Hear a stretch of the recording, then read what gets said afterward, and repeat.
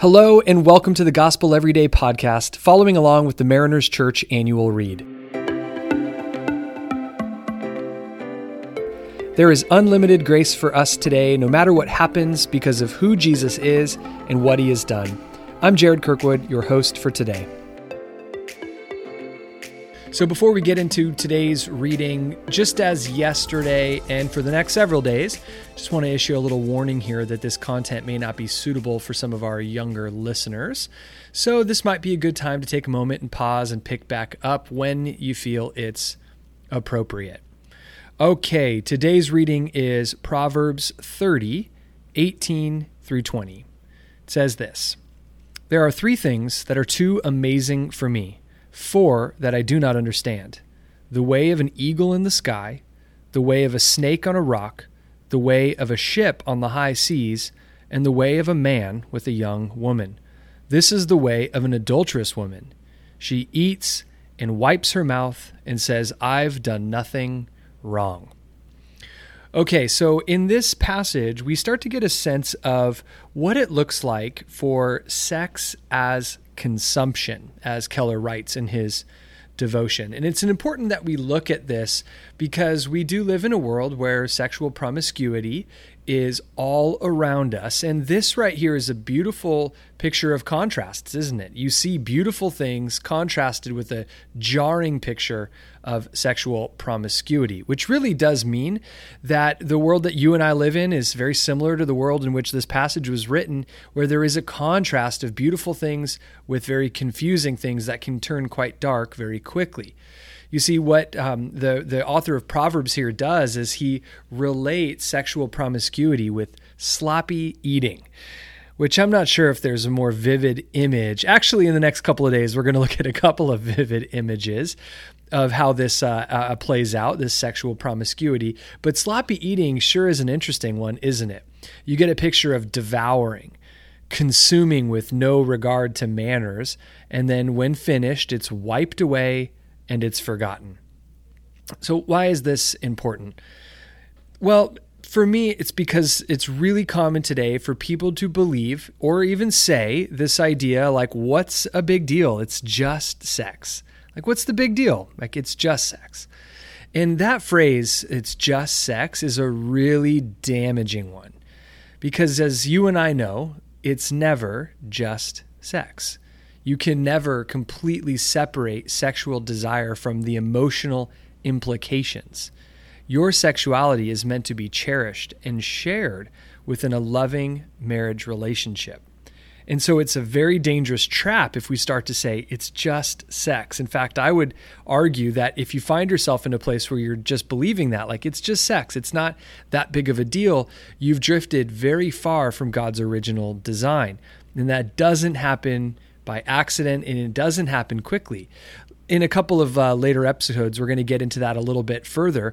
But what I want you to catch here is that that's a trap, this idea of it being just sex, right? If it's just sex, then it's transactional, and it's a needs-based pursuit. So Keller describes this as being essentially like a product that we consume. So sex becomes a product. And a product is something useful. It's something that we need. It's also something that once we use it, they all end up in the same place. Most products are going to end up in the trash before long, right? So not only will your sexual desires begin to move you towards the trash because that's where they're going to take you, inevitably you're going to end up going to the trash to fulfill that desire, which is this really fascinating concept that if we begin to treat our sexuality like a product that we consume, and then once we consume it, we throw away that product, we no longer need it, well, then what we do is we start to build some strange connection with the product and no longer what the product was intended to do. Meaning sex is not a product. Sex is not something that can be on the, quote, market. In fact, that's what Keller recommends, is that you don't consider sex as a product. It's not a thing to use or a thing to fill a need, but instead, if we take sex off of the market, we remove it from being a product where its value is determined by the market. It's not even in the market at all, then it's priceless. You can't put a price on it. So sex is priceless when it's preserved and enjoyed strictly within a marriage relationship. So as we kind of look at this passage, we hear this proverb. This is a super challenging one for a lot of us, because I would imagine that there are plenty of us listening that we have fallen into the habit or the trap of just saying it's just sex. It's not that big of a deal.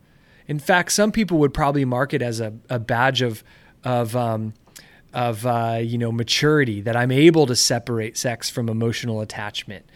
But that's not at all what God intended. He never meant for you to separate the emotional attachment that comes from sexual activity. He intended for sex to be a way to supercharge an emotional connection within a marriage relationship. And so if the original design was emotional connection, why is it that we think that it's a badge of honor to be able to separate the emotional connection from the sexual act? It's never just sex, because that's not how God designed it. And quite frankly, if it has become just sex for you, again, you have drifted quite far from what God created sex to be in the life of a human, right? So perhaps the question for us remaining here today is just, how has your thinking changed on that? Does this parable or this reading help us think a little bit different? It might be a good time to just take an audit of our own life and consider, how have you diminished the value of sex in your life? How have you allowed its value to be reduced down to something that has been stripped away of its emotional connection in your life?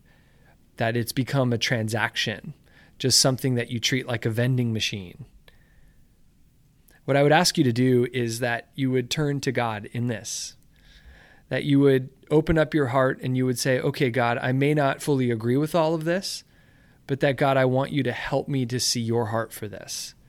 Perhaps it's even just asking God to help you better understand what the original design was for sex, and that we might begin to take some steps towards redeeming that in our life today. None of us are too far gone. That's one of the most beautiful things about God.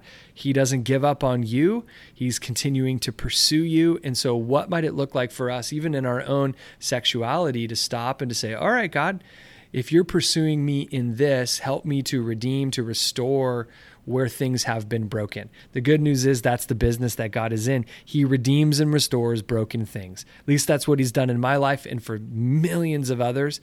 And I can promise you that's what he wants to do in your life today. And so allow me to pray for you as we close out today's episode.